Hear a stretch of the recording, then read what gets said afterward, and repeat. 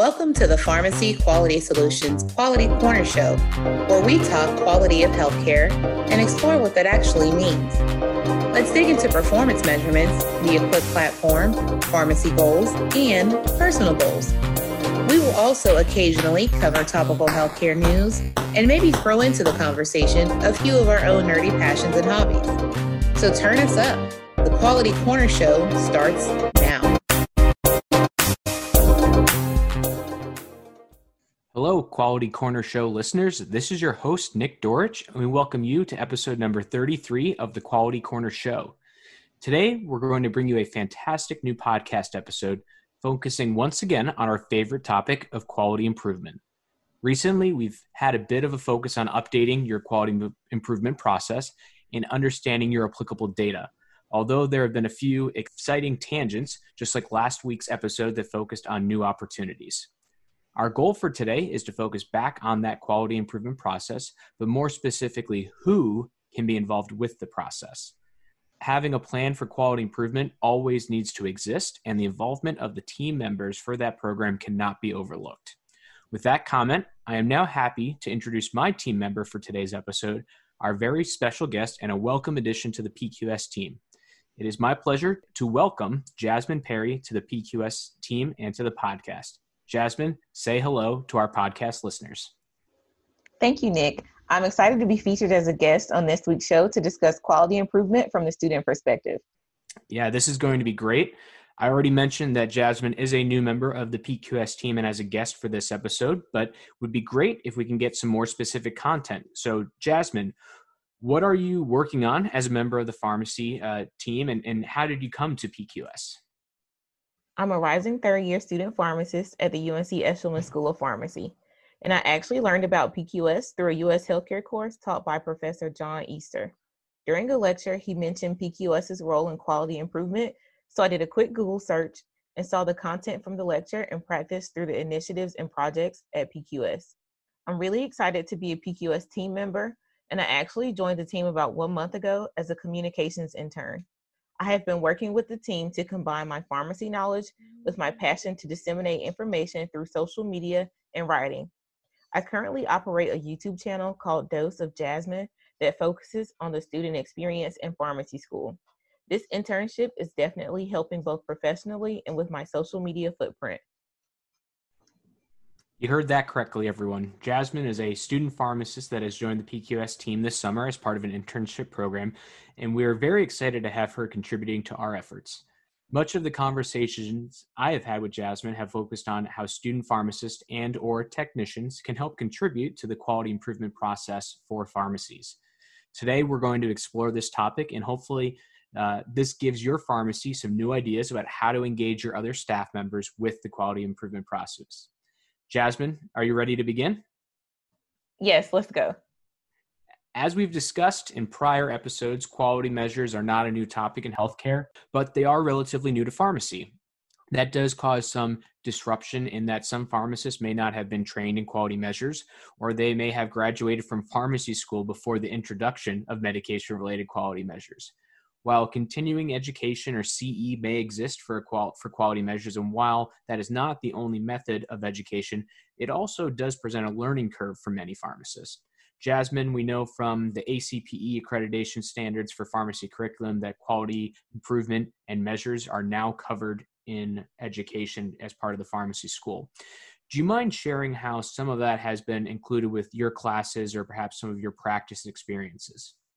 Of course. As mentioned before, my school requires each student to take a U.S. healthcare course to learn in depth the transition from volume to value-based care.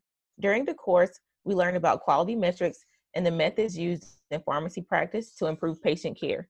The course is our first introduction to the role of a pharmacist in improving patient health outcomes in the community pharmacy space. Quality measures are also introduced through pharmacotherapy courses. Medication therapy problems are identified using PQA resources. This allows an introduction to both PQA and common gaps in care in patients with both acute and chronic medical conditions. We are introduced to quality measures during our immersion experiences in community pharmacies.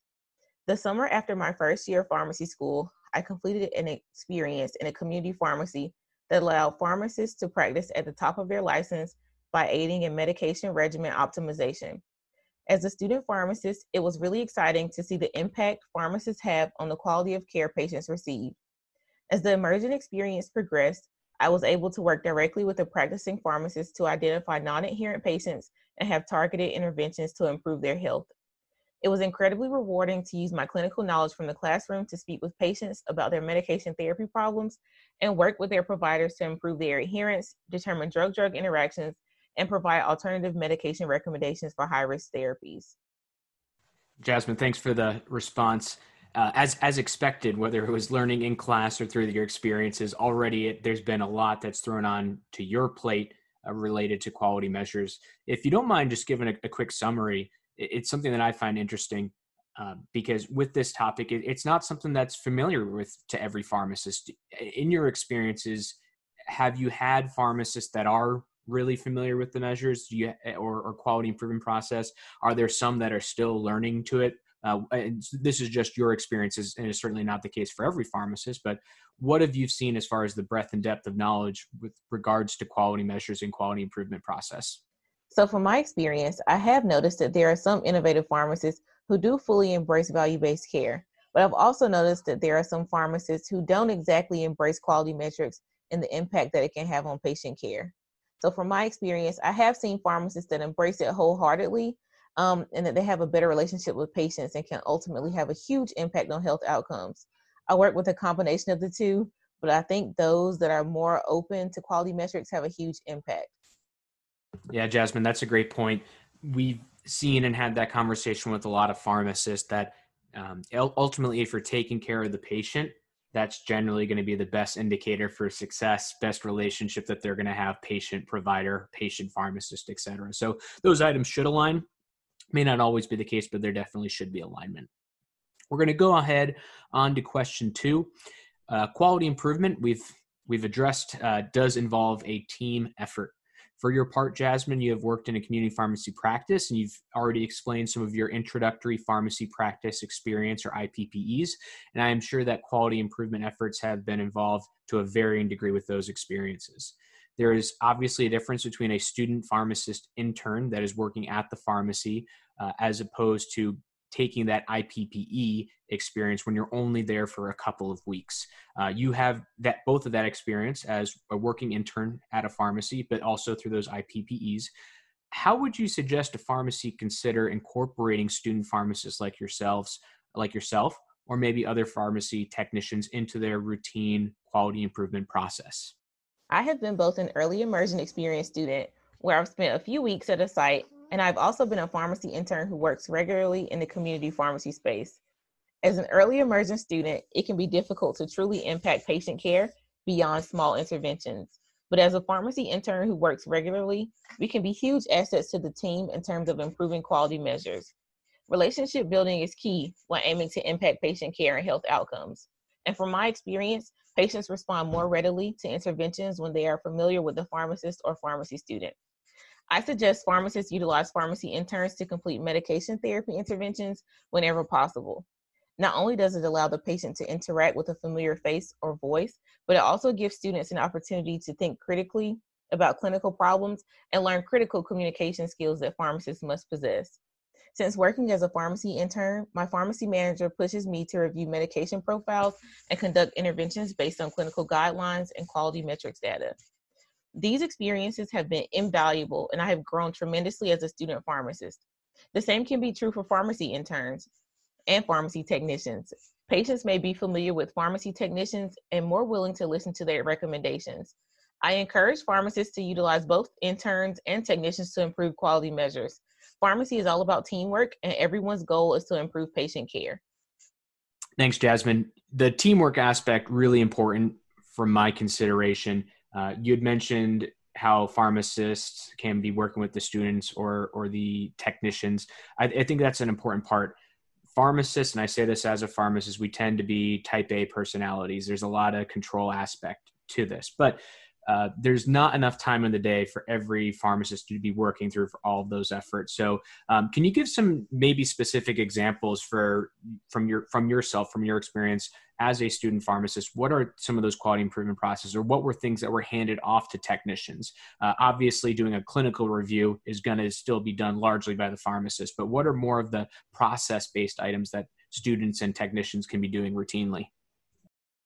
I guess the best example would be during my IPPEs. As I stated before, I worked with a community pharmacy that was really, really innovative, and the pharmacy technicians had really great relationships with patients in the community. So I know sometimes we can have interventions via phone, but the technicians can identify patients who are on the border of being non-adherent or patients who are non-adherent.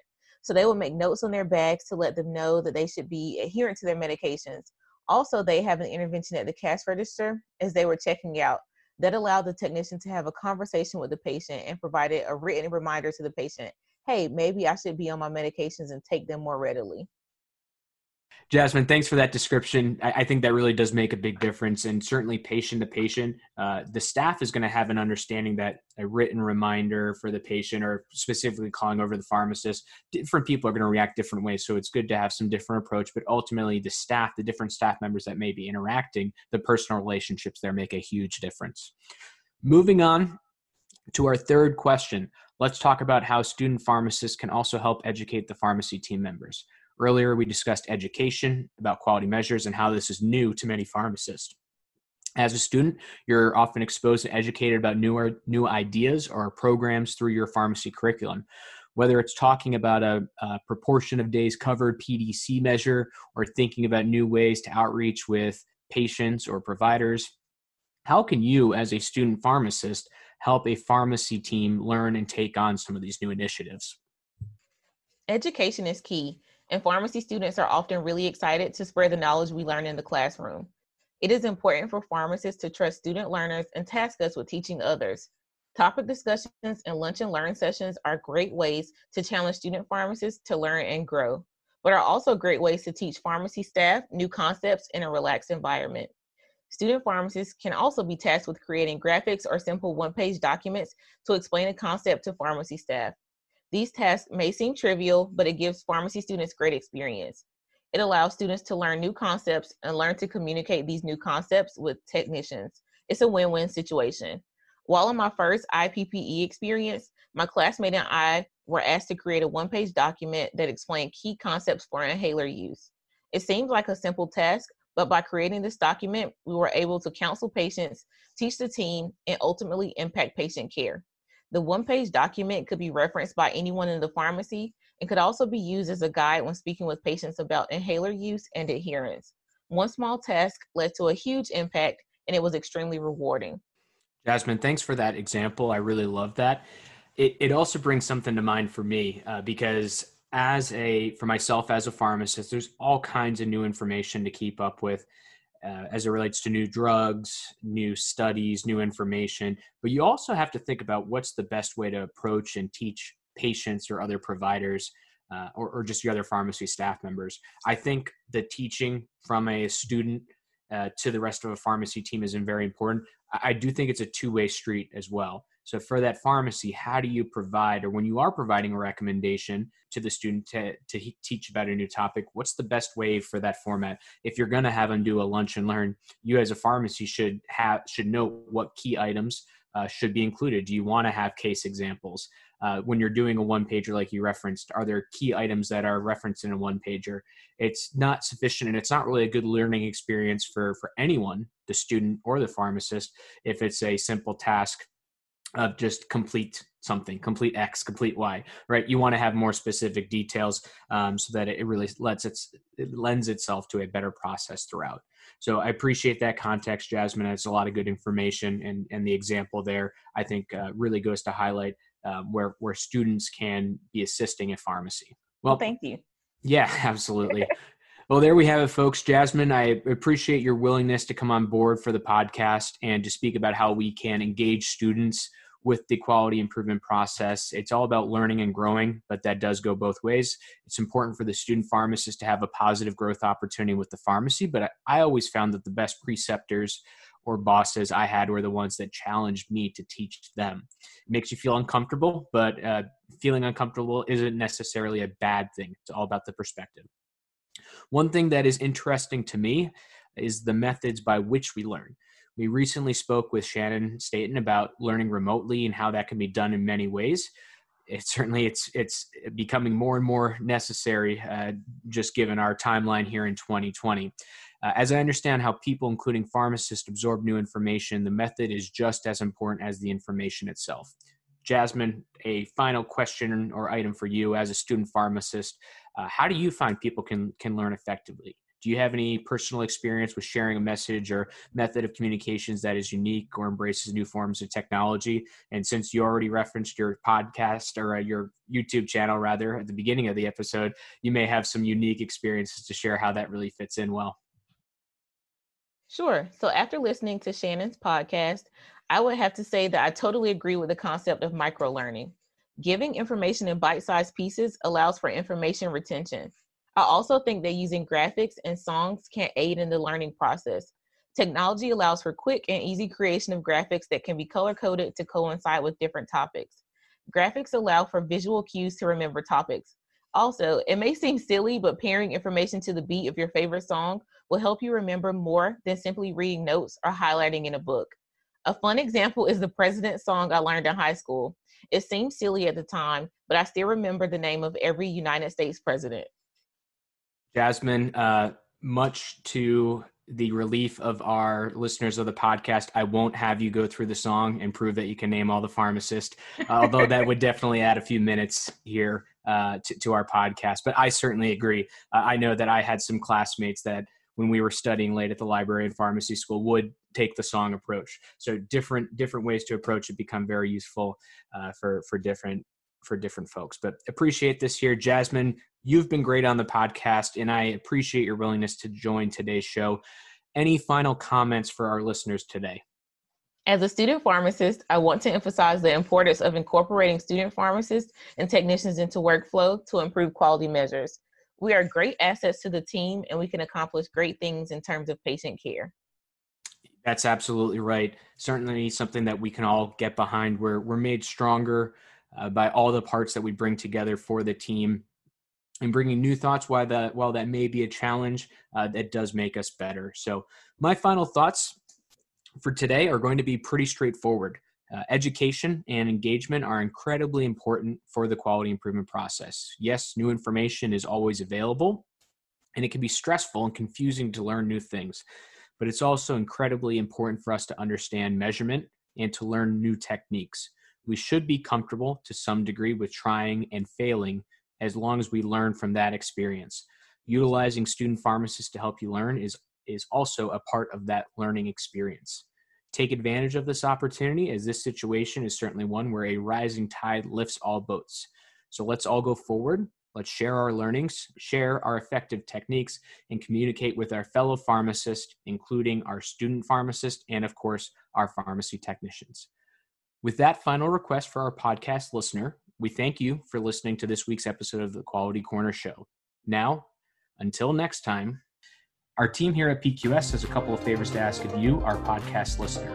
First, we encourage you to share this podcast with 2 friends, because if you share this with 2 friends, each of them shares it with 2 friends, it really helps us hit a larger listening audience. Second, we also want to take a moment to remind you to subscribe to the podcast wherever you may find it. And then, if you have any questions or topics you would like us to address, please contact us. The best way to do so is to email info@pharmacyquality.com. Let us know what is on your mind and what we can address so that you are fully informed. Our goal is to continuously improve our podcast content and to provide meaningful information to our listeners based on the current topics in healthcare, technology, and quality measurement. We want to help you become as effective as possible in how you care for patients and improve public health outcomes. So until next time, we wish you well.